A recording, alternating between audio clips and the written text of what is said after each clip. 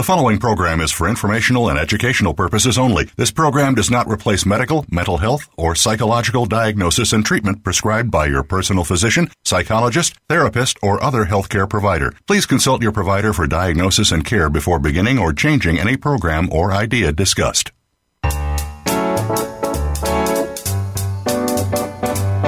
Welcome to Psych Up Live with your host, Dr. Suzanne Phillips. This is the show that brings you a psychological perspective on common and current life issues.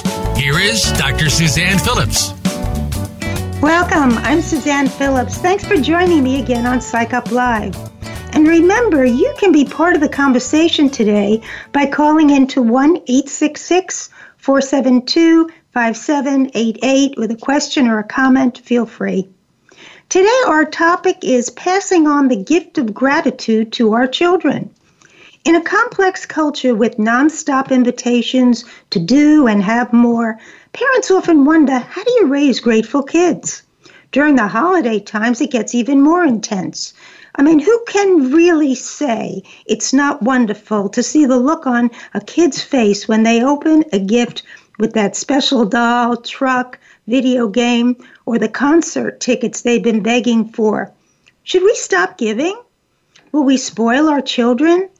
How do we pass on the gift of gratitude? Answering this question and more, we're so fortunate to have Dr. Rebecca Hershberg returning to Psych Up Live as our guest expert. Dr. Hershberg is a clinical psychologist, child expert, and founder of Little House Called Psychological Services. She's the author of the Tantrum Survival Guide, which she discussed on an earlier show on Psych Up Live and which is available as a podcast everywhere. She has held leadership positions at a national nonprofit organization serving children and a hospital-based infant and toddler preventive mental health program. She taught in the Department of Pediatrics at the Albert Einstein College of Medicine. Dr. Hershberg has been featured as a guest on many podcasts as well as WAMC Public Radio and Good Day Wake Up. She and her husband are the proud parents of 2 little boys. Dr. Rebecca Hershberg, it is my pleasure to welcome you back to Psych Up Live. Thank you, Suzanne. It's a pleasure to be here. I much appreciate the invitation. Oh, you're welcome. So let's start out by defining gratitude. What are we essentially talking about? Gratitude is thankfulness and an appreciation, I think, for the things that we have or the things that are given to us or the non-things that we have or are given to us. It's an appreciation for things that make us feel good, make us feel connected. It's an emotional experience. Are we inherently grateful? Are we born with a grateful gene? So that I can't necessarily speak to technically. I'm not a geneticist, and I imagine there's actually been some really interesting research with regard to genetics and gratitude. I will say that for the most part, though, no, that actually gratitude, at least when it comes to, psychology and emotional and behavioral research, is thought of as almost a skill or a practice that can be developed over time. When you do read about the genetic studies, they say like empathy, we don't have that much evidence, but what we do know one thing, that gratitude and empathy can be hijacked by fear, by problematic childhoods, and by the way parents act. So the parent role in really helping a child express gratitude is a fairly big one. And they're actually very highly related, empathy and gratitude.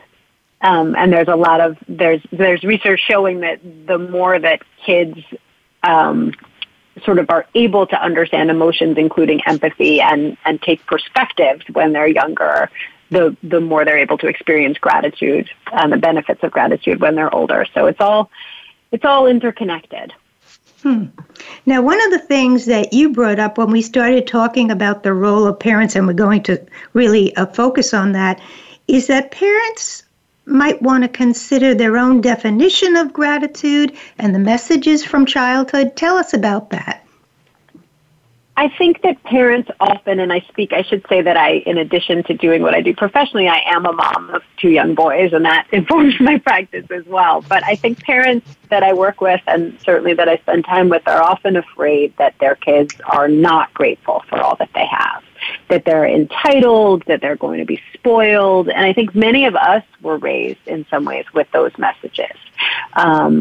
I can't believe you don't appreciate all you have. And many of us, myself included, can remember having grandparents that lived through the Great Depression or the Holocaust or the World Wars, sometime when things were much more scarce than they are today. And so this idea that when we were growing up, and I can date myself, I can say that I am 45, there was this sense that somehow we were taking for granted all of our abundance, and we were given messages that we were lacking in our gratitude. And I think there's a real fear that somehow we'll pass that on to our kids, or that our kids will experience the same thing. And especially this time of year, as you mentioned, when parents are thinking about gifts and giving, the concern is that their children won't appreciate those gestures or those material things. For sure. And the baby boomer generation was told endlessly, finish what's on your plate. There are starving children all over the world. And I remember cousins saying, how is this food affecting them? I mean, because if using guilt and shame just doesn't do it. It perplexes children more than it does really expand the concept. So how does it perplexes them, and it can lead to it can lead to feeling guilty as well, which I think is important. And that can get in the way. If I'm not feeling grateful for everything, I can't feel sad, or I can't feel angry, or I can't feel full in the case of food, because I always need to be conscious of gratitude to such an extent that I can't actually have my emotional experience. Absolutely. At what age, let's talk about little ones, let's talk about teaching children and where we start. At what age do you think little ones grasp the thank you concept or some aspect of gratitude? I think children grasp that they're supposed to say thank you way before they grasp what actual gratitude feels like. Right. So thank you, starting when kids are 2 or, verbal, parents are kind of drilling in often that say thank you, or, or they'll model it, thank you. And kids understand that that's somehow something that happens when they get handed something, but they don't necessarily understand the feeling and experience of gratitude. And that's a really important distinction between feeling and experiencing gratitude and behaving in a way that perhaps communicates or shows gratitude, because those are 2 different things. And the latter, the behavior or the verbal piece, develops way before the emotional experience, which usually is thought to only develop around 5, maybe 4. So they may not understand it, but the actual thank you is a very good thing, but you correct me, to teach even when they're little, or to model for them, because it eventually they start to grasp how it's paired with the feeling of gratitude or the recognition someone just did something for you that brought you happiness or that you liked. Would you say that even we should do it, though, even with little ones? Yeah, I think there's a line, though, and I think the line has to do with sort of how much we force it. So modeling it, I think, is terrific, and as it always is, and we can certainly talk more about modeling. And pairing it with a feeling, I think, is even more effective. So something like, oh, thank you for handing me that. That'll be really helpful for me thank you for handing me that spoon. That'll be really helpful when I cook. I really appreciate it. That sort of a thing. Okay, great. That's very different from, say thank you to grandma. Grandma just handed you something. Say thank you. And then your child is digging in their heels because kids at a certain age, as soon as they know you want them to say something, they're not going to say it. The best story I have is, the grandma hands the gift, and of course the parent says, and what do we say? And mystified, the little one says, please. So they knew there was a word something, but they weren't sure which one, so they went with please rather than thank you. But so I hear, and I want our listeners to hear, it can't be some robot magical thank you, but when we use it and we expand on why we're saying it, it's really a gift. Exactly. And I think a point to tie in here is how important pausing and noticing is, how important that is to the experience of gratitude. So starting really early on, you can say things around your home like, wow, I'm sitting here and noticing how great it feels to all be having dinner after such a long day. I really notice how good that feels. I'm so grateful for that. Mm-hmm. And so really modeling the pausing and the noticing as much as anything else when it comes to gratitude, because gratitude is an emotional experience, and I believe that we often lose sight of that when it comes to our kids. And so when you invite them to notice what it is we're being thankful for and to notice the feeling connected with that, we start to fill out the sense of gratitude with things that eventually become part of their life experience because it's been the one we've shared with them. Right. Yeah, I think it's such, in this busy culture, sometimes all it is going to take is, rather than handing your dog to the neighbor and jumping in the car with the kids, is to be able to say, we have to thank Mrs. Jones for always watching Tigger when we go shopping. So the extra moment to add why we're grateful becomes a part of the sort of the family and the personal story of gratitude. Right, and I would go one step further. I would say, wow, I'm noticing how good it feels that we can always leave Tigger in such a safe place while we go shopping. Terrific. We have to thank Mrs. Jones because it feels so good. I'm so grateful for that. Great. So again, it's making sure that it's not just about that kind of, we have to thank her, but we have to thank her because I'm stopping to notice how grateful I feel for this thing that she does to us and for us. So you're pairing the thank you with the rationale, but you're starting with the feeling that is engendered by this neighbor's action, and from that we go to the thank you. Really great. Right. Because parents are frequently saying, how do I get my child to feel gratitude? My child is really good at saying thank you, but it feels robotic, as you said. It feels robotic or it feels empty. How do I get them to actually know there's a reason to be grateful or feel grateful? And that's all about that pause and that noticing what the feeling actually feels like. Mm-hmm. So let's talk about parents in front of their parents. Let's talk about the holidays and the giving of gifts and what that stirs in people, because you mentioned that, and as soon as you did when we communicated, I thought, well, we're right in it now. And so let's talk about how do we balance our own histories with continuing this ongoing kind of message to our children. I think there's a few things, and I think obviously it matters, how old kids are, certainly. But I think there's a few important messages that it's important for families to understand right now.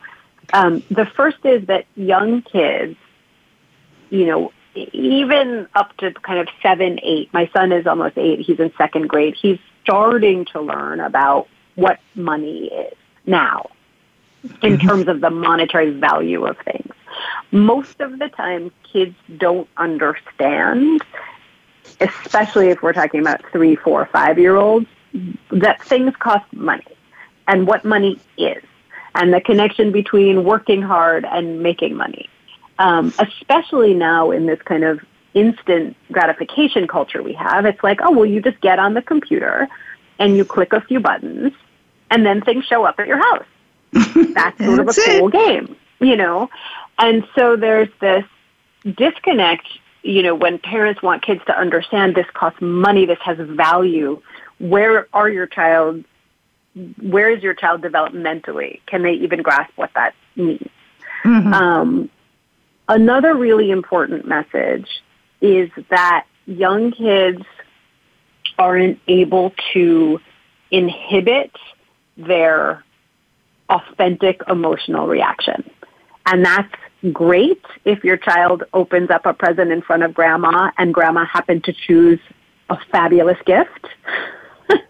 It's not great if grandma happened to choose a gift that for whatever reason your child doesn't like. Because your child might burst into tears or might push it away and say, I hate this. Mm-hmm. And parents get really angry with their kids, I think in part because they're embarrassed and ashamed in front of their own parents at that reaction. And that reaction is actually developmentally appropriate and typical. And so it's important to understand that the best thing you can do there is, well, there's a few things. One is you can kind of pre-game with your child and talk about how you're going to this place and there's going to be presents and what does it feel like when you open something and it's not the thing you wanted. And to kind of, I have a colleague who calls that emotional, not vaccination, but another word like that, where you're kind of prepping and pre-gaming for what that emotional experience might be like. Mm-hmm. And then the other thing is that, again, it's up to you to have the right words in that moment. So instead of kind of shaming your child for their reaction, to kind of turn to your mom or to your in-law or whatever it is and say, if little Tommy could understand just how hard you worked to pick that out and how much it maybe cost, I know that he would say thank you, even though it doesn't seem to be like what he was expecting today or what he liked today. And for you to kind of repair that situation without making it about your child having been bad in some way. We also know, I like that response, and I would add to it that given that we're dealing with adults who gave the gift, the other reality is that some little ones, I've seen it with my grandchildren, they're not too happy about it when they open it later, a day later, a week later. That's what they're playing with. They have found it. So the other thing one can say is, at some point you might like this, and you could turn to the family and say, at another point he might like it, but we thank you for the effort you put into finding it. But our problem is the children's opening of the gifts, their reactions when they're little ones, can't be the testament to whether or not the adult picked the right gift. We just have to get past that. That's absolutely right. Absolutely. 100. I agree with that completely. It's what makes it. And also because a child may be cranky about something. It's maybe that the child suddenly realized they were hungry, or it's just overstimulating. Right. There's all this wrapping, and parents. I've seen parents, get upset when their kids just want to play with the wrapping paper. And they'll try to push the toy. No, look, this is the toy. This is the toy, and the child is like, no, this is the bow. This is the shiny, sparkly bow that I want to play with, and letting our kids, play with the things that catch their attention without letting our own, again, embarrassment, shame, sense of proprietariness, I think is the word, take over in that moment. Because again, when we are, and I think this came up on the tantrums episode, and whenever I talk about dynamics with kids and families, when our extended family is around, things get really complicated because of the triggers that come up for us. On that note, we're going to take our break. You've been listening to Psych Up Live. We're here with Dr. Hershberg, a clinical psychologist, child expert. She's the author of the Tantrum Survival Guide. We're talking about how do we pass on the gift of gratitude to our children. We've been talking about little ones who barely understand the concept, but for whom we're giving them the infrastructure to be able to have a grateful life. And that's what we're going to try to model for them. Stay with us. Call in if you have a question. We'll be right back.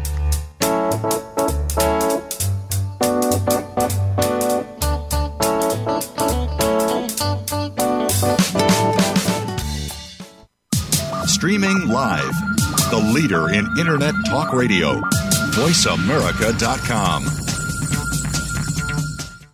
Tune in every week for Making Action Happen, hosted by Sarah Blackhurst and Brian McCain. The program takes you inside Action 22, a Colorado-based community outreach organization established in 1999. The show focuses on public policies, both politically driven or not, which have ongoing and immediate impact on the Colorado community and the world. It doesn't matter where you are, you can make action happen. Listen Thursdays at 12 noon Pacific Time, 3 p.m. Eastern Time, and 1 p.m. Mountain Time on Voice America Variety.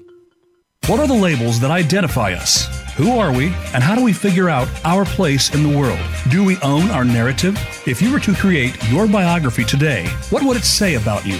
Listen for Dropping In with host Diane Dewey, the author of the award-winning memoir, Fixing the Fates. Diane and her guests will give their version of finding themselves. Find out about your authenticity by dropping in every Friday at 11 a.m. Eastern Time and 8 a.m. Pacific Time on the Voice America Variety Channel. Planning for college? Tune in to Getting In, a college coach conversation for tips, techniques, and insider perspectives. Hosted by Elizabeth Heaton, a former admissions officer at the University of Pennsylvania, and featuring her fellow admissions and college finance experts from Bright Horizons College Coach. The show shares what colleges are really looking for and how to highlight your hard-won achievements for the best chance at success. New episodes air every Thursday at 4 p.m. Eastern Time, 1 p.m. Pacific Time on the Voice America Variety Channel. Voice America is on your favorite smart speaker. If you have Alexa or Google Home, go ahead and give us a try. Hey Alexa, play Finding Your Frequency podcast on TuneIn.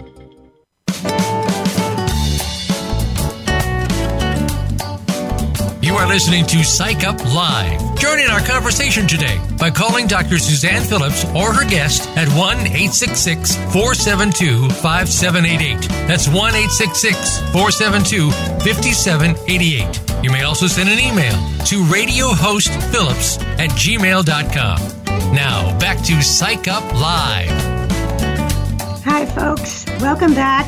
We're talking about passing on the gift of gratitude to our children. And in the last segment, Dr. Hershberg and I, we were talking about little ones and expanding the concept, even when it's not so clear to them, but giving them sort of the infrastructure for it. Now let's talk about the teenage crowd, Rebecca, because this is the crowd that sees everything online, sees what their friends have.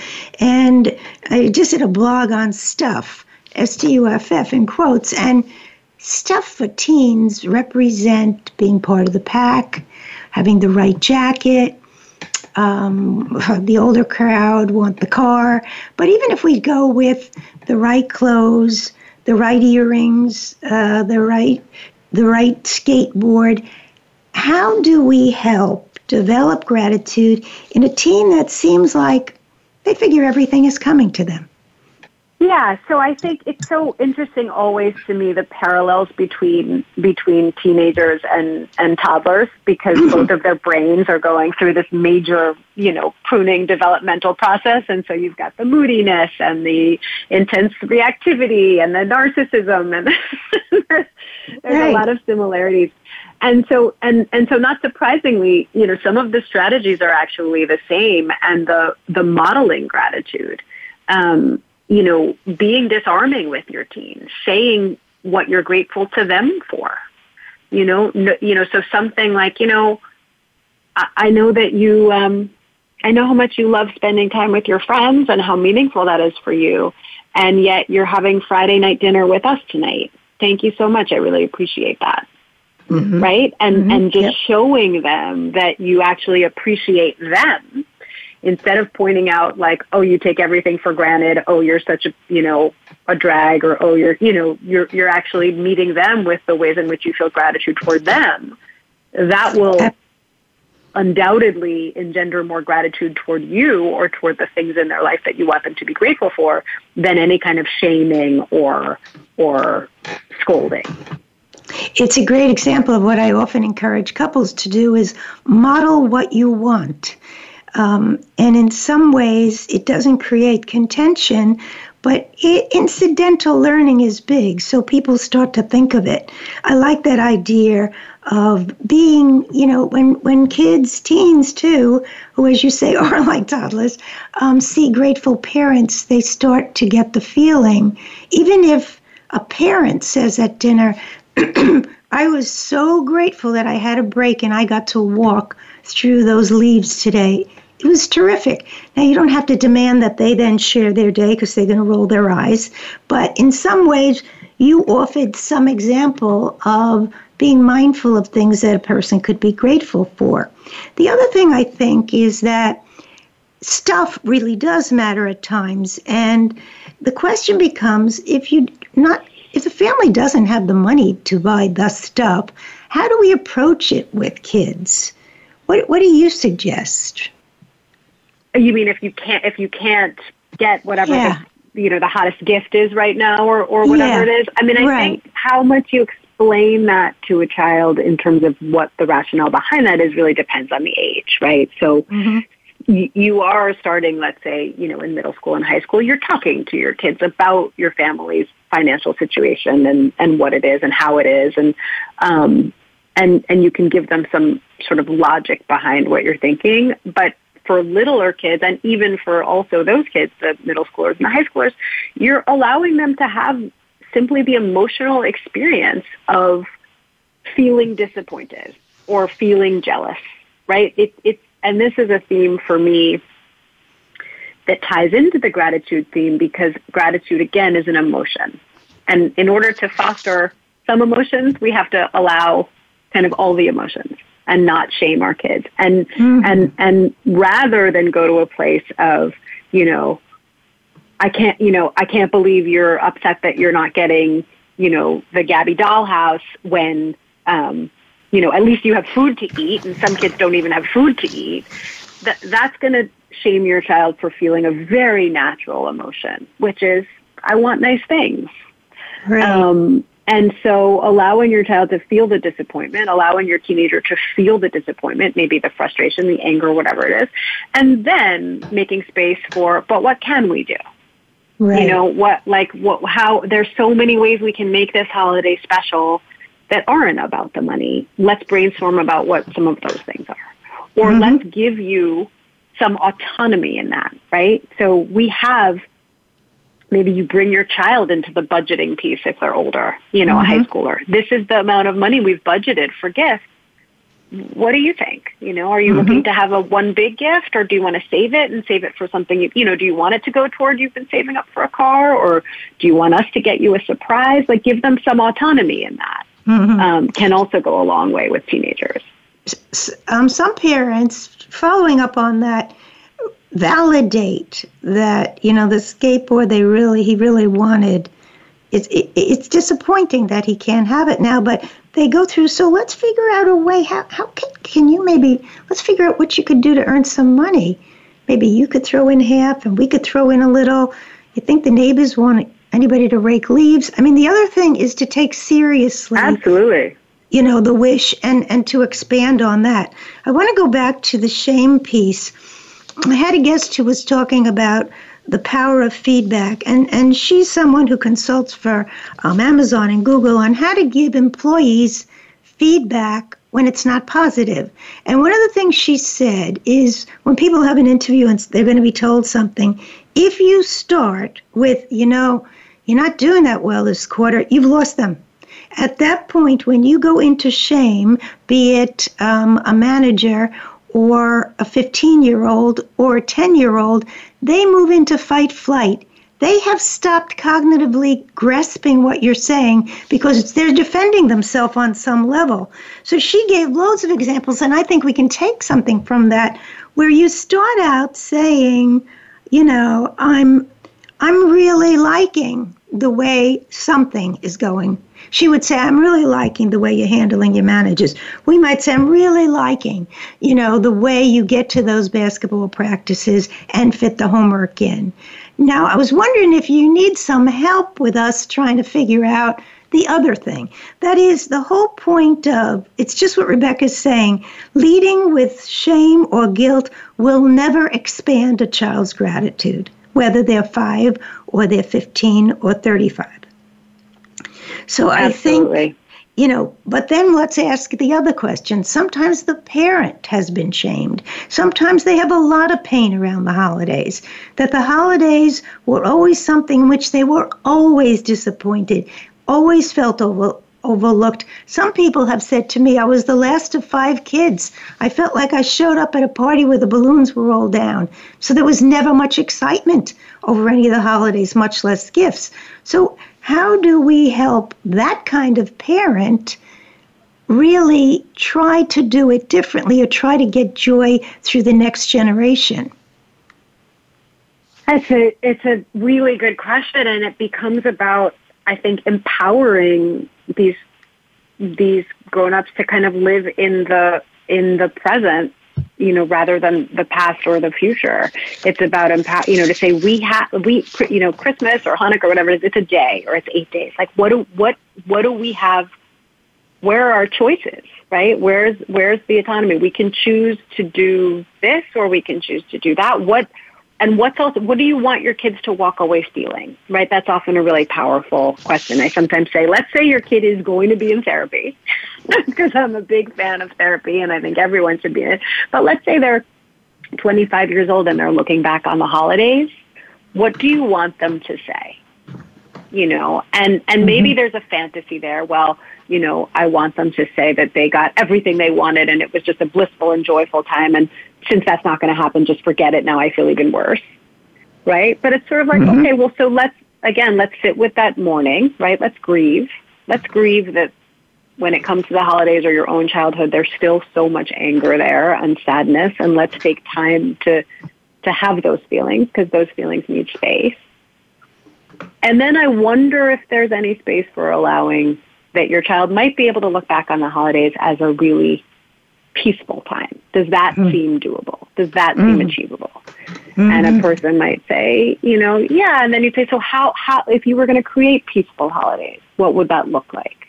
It's almost like bite-sized chunks and recognizing that there is trauma. I mean, I think what you're describing is trauma, right? And when there is trauma, we do immediately go back into fight or flight and our nervous system gets activated. And so it's having a conversation where we're able to be in the present and let, at the same time, our child selves who experience that trauma have their feelings and validate those feelings. I love what you're saying, and that really fits in with something you and I discussed, which was there's giving a kid a gift or a teen a gift, or there's being with them with the gift or playing with them with the gift. And that sometimes helps repair adults who have had harder childhoods. Like I know a grandfather who he brings Legos every time to his little grandson, but then the little grandson sits on his lap and they do the Legos. So this grandfather never had Legos, but he has them now. And he has them with this little grandson. So sometimes there's almost a way to remember we're not spoiling. I mean, I think it answers 2 questions. I think throwing gifts at kids is a nightmare. I think giving gifts to children and being with them on it is a very different experience for the kids, because they then get the interpersonal. But for parents who are trying to repair, it's particularly joyful to be able to play with dolls that you never had with granddaughters who can't wait to have you play with them. So that's the other window of repair, I think, that we could consider. Yeah, absolutely. And again, and to allow all the feelings that come with that, because I think that you can experience real joy playing, let's say, Legos with your grandson, and then you might, in the moment of it, have a pang of resentment or jealousy. And I've worked with parents who feel so ashamed about that. How could I be jealous of my own kid? Okay. A lot of parents are jealous of their own kids because they're working so hard to parent their kids differently that their kids are getting this really, really lovely and connected and warm, responsive childhood that they didn't have. Right. And it's okay. Again, it's why I love, kind of without getting too jargony, but working with parts, which means, for those listening, sort of recognizing there's a part of you that is that child. And there's a part of you that's a grown-up that can hold that child. And so your child part may feel really jealous and resentful, but your grown-up self can comfort that child in part by getting the joy out of playing with the Legos or playing with the dolls. I think that's really powerful. Oh, it's such a good point. And I do think the jealousy piece is a natural feeling, and it does kick in, when a teen has the car you in a million years would never have had. And how do you reconcile it? And how can you join with it? And I love what you said. And how could your teen self take joy in it? Through your child's joy. Right, because otherwise your teen self, just to kind of bring it around to what we were talking about earlier, Suzanne, otherwise your teen self is the part of you that's going to say, what, you're just going to walk out of here and take the car and not thank me for cooking dinner? I didn't even have a car when right? And that, because those kind of habits die hard and those emotions are still in us. And so if we can pause and notice, wow, I felt resentful of that, and again, separate what's past, what's present. And instead, when our child is walking out without saying thank you for cooking dinner, to say, hey, wait a second. I just wanted to thank you for sticking around for dinner.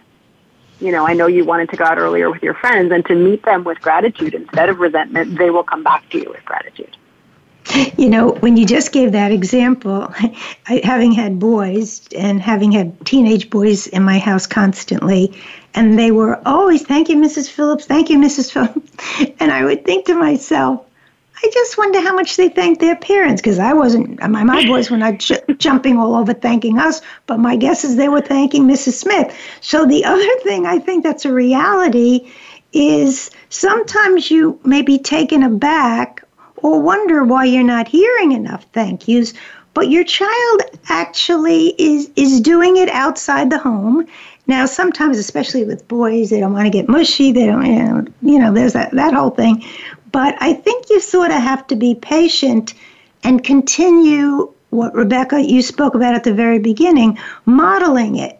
It is great when your example of thanks for having dinner with us, or thanks for riding to the mall with me because I was worried about the tires, and I knew if you were with me I would be safe. If it's a big teenage kid, I think that they may not go all over the place, but they hear it. And I think they integrate it.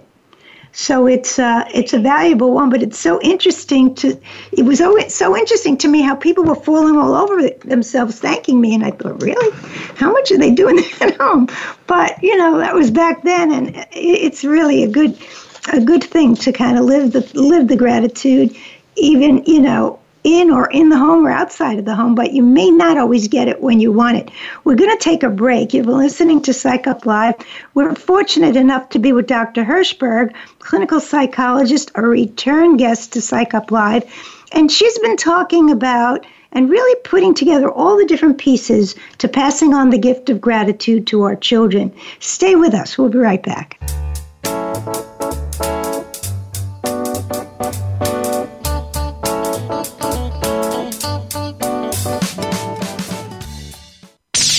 The Internet's #1 talk station. #1 talk station. VoiceAmerica.com. Tune in every Friday to get your weekend kickoff early. Join the legendary G. Keith Alexander for What's Hot Harlem America. The flagship show of the new Harlem America Digital Network has something for everyone. From the latest in entertainment to empowerment, health and wellness, and more, we'll bring you a variety of fresh viewpoints, voices, and ideas. What's Hot Harlem America with G. Keith Alexander can be heard every Friday at 1 p.m. in New York and 10 a.m. Pacific Time on the Voice America Variety Channel. Listen for Go to Health Radio. featuring host Jonathan Marks and health experts from around the world who bring evidence-based education from Western, alternative, and holistic practices. We bring together you, seeking relevant and proven information for your healthcare needs, and reputable healthcare experts and companies who offer quality education for your benefit. Monthly, we also share continuing education for medical professionals. Listen live every Wednesday at 12 noon Pacific Time and 3 p.m. Eastern Time on Voice America Variety. Are you fully connected? We're all online in more ways than we can imagine. Our business, our family, our health, and our money are all part of the cyber-connected world, and it's getting more frightening every day. On My Connected Life, host Tyler Cohen Wood takes you into the exciting world of cyber and shows you what you need to know right now to keep your cyber-connected life safe and your data within your control. Get all the information, the news you need to know, and a lot of fun and surprises. Wednesdays at 11 a.m. Eastern Time, 8 a.m. Pacific on Voice America Variety. Become our friend on Facebook. Post your thoughts about our shows and network on our timeline. Visit facebook.com/Voice America.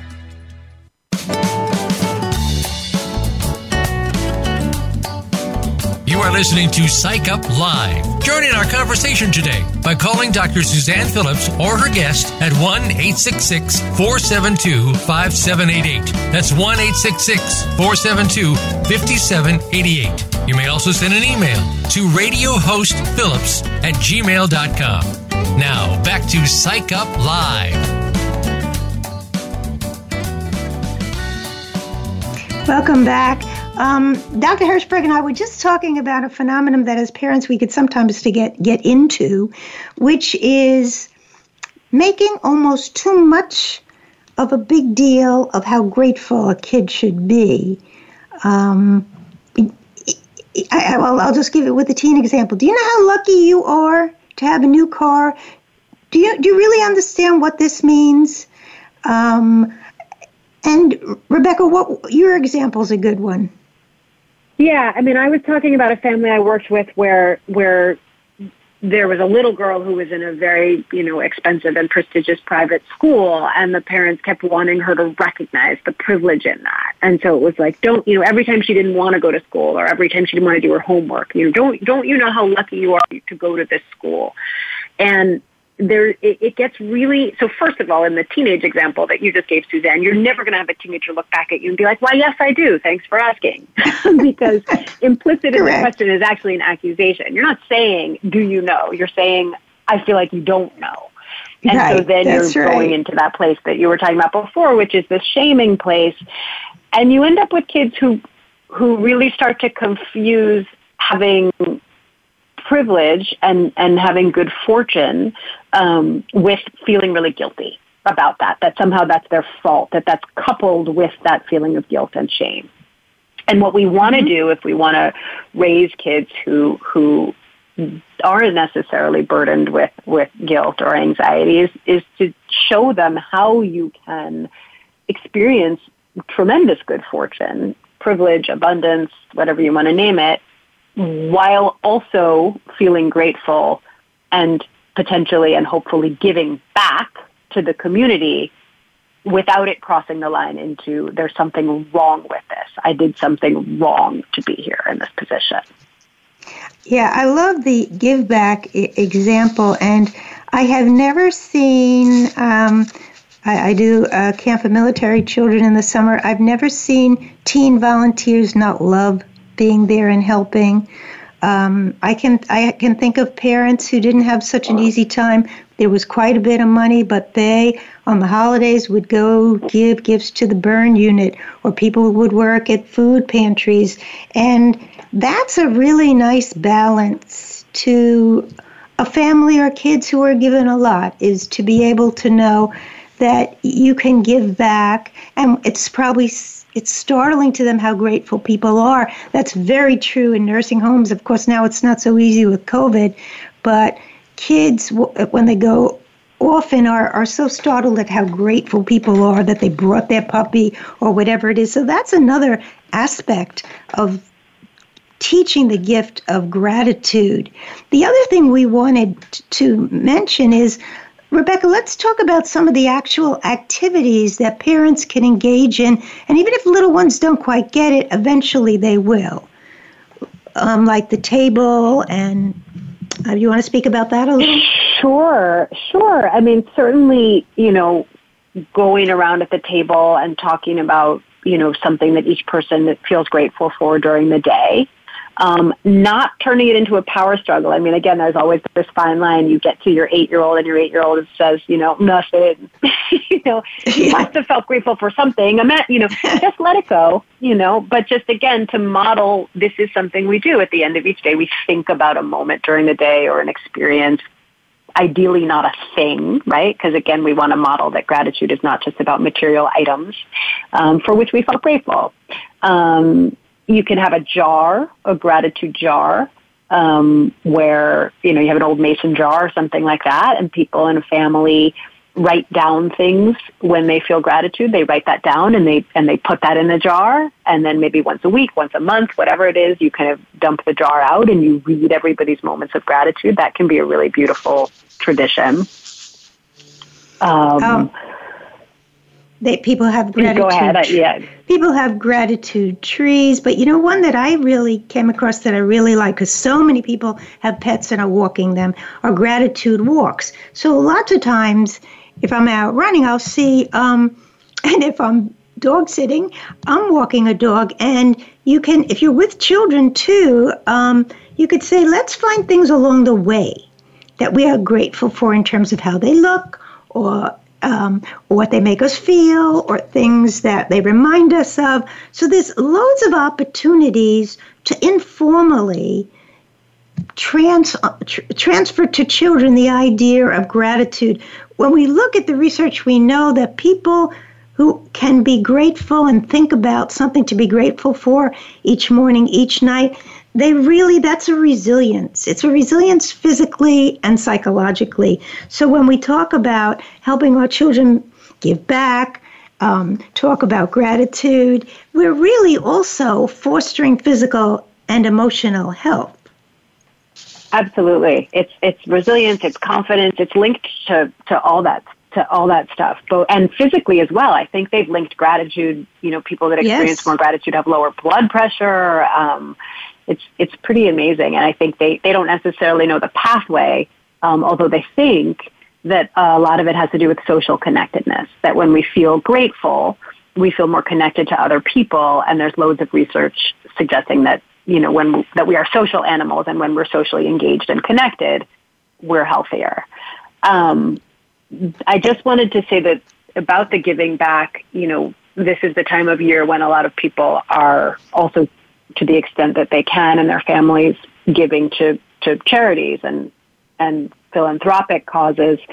And that can be tied to gratitude as well. So I know that one thing we do in our family is talk about kind of what are the things we feel most grateful for, and then can we find an organization that supports that. So, for example, we're really grateful for, nature and outdoor experiences, and so let's give some money to the nature center that's near us. My kids are really grateful for the music lessons they're getting. They love their music lessons. Let's look on the computer and see if there's somewhere we could give some money toward people who wouldn't necessarily get music lessons. And so we gave to an organization that, provides music education in schools that wouldn't have it. So you can kind of really focus with your kids on their experiences of gratitude in their day-to-day life, and then tie that directly to how can we give that to other people who may not be able to have that. That's a great idea. It's a lovely thought and a lovely message. Just to follow up with that, like everything else we do, you can focus on, and this is about passing on gratitude to your children. I think that it's worth knowing our children never take their eyes off us on some level. They know when we're depressed. They know when we're happy. They know when we're sick. So the other thing is, if you feel like, I just don't know where to start with the kids, start with you. Start with a gratitude journal. Start with a gratitude walk. The more you focus on that as part of your lifestyle, the more it's going to just informally slip out. When you say, this was the greatest thing that happened on the walk. we came across another poodle. And I was so grateful that Molly finally saw another poodle. I mean, it could be anything, but it'll become a mindset. If it becomes more of a mindset for the parents, Rebecca, my thought is that it'll just become even a more natural way of sharing it. And children, in the end, know and often do what we do. So I think that that's another very important step. Absolutely. It becomes kind of a lifestyle in a sense. It's just part of a way of being in the world as opposed to something. And that's why in some ways people talk about the practice of gratitude, because much like the practice of anything else, a new exercise, a language that you're learning, the more you practice it, the more it becomes this intrinsic, natural thing that is more fluent, if you will. Mm-hmm. So if you were to give our listeners a take-home message on how do we pass on the gift of gratitude to our children, what would you like to share? A take-home message. I think the most important thing would be that gratitude, that we can foster gratitude by helping our kids, and this may be by modeling, slow down and notice the experience of feeling grateful. That gratitude is a feeling, and that we foster it in our kids by allowing them to pause and notice it and practice noticing it as they grow older. Like you've said it, it's so important, you've said it a few times, that what's the feeling when someone gave you this? So what was the feeling when someone helped you with that? And to tie that then to gratitude, which is the reciprocal feeling.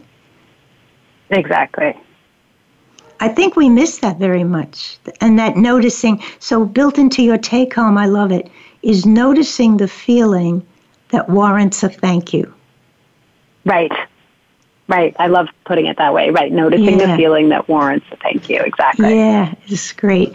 Rebecca, I want to thank you for joining us again on Psych Up Live and for passing on your expertise in a lovely way with so many wonderful examples. Your little boys are very lucky. So thank you again. And I'm sure we'll be back on talking to you on another topic very soon.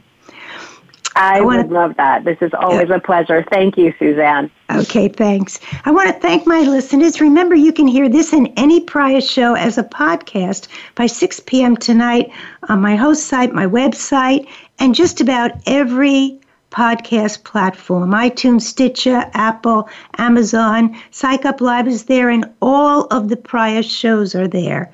So please take a look at those platforms for any show, including Rebecca's other show on the Temper Tantrum Guide. Until next week, I want you to know that you could always send a comment or a question at radiohostphillips@gmail.com. For now, let me say happy holidays to those who are celebrating Hanukkah. Please be safe, thanks, and be listening. Thank you for tuning in to Psych Up Live. Please join Dr. Suzanne Phillips for another edition of our programming next Thursday at 11 a.m. Pacific Time, 2 p.m. Eastern Time on the Voice America Variety Channel. Until then, be well and be listening.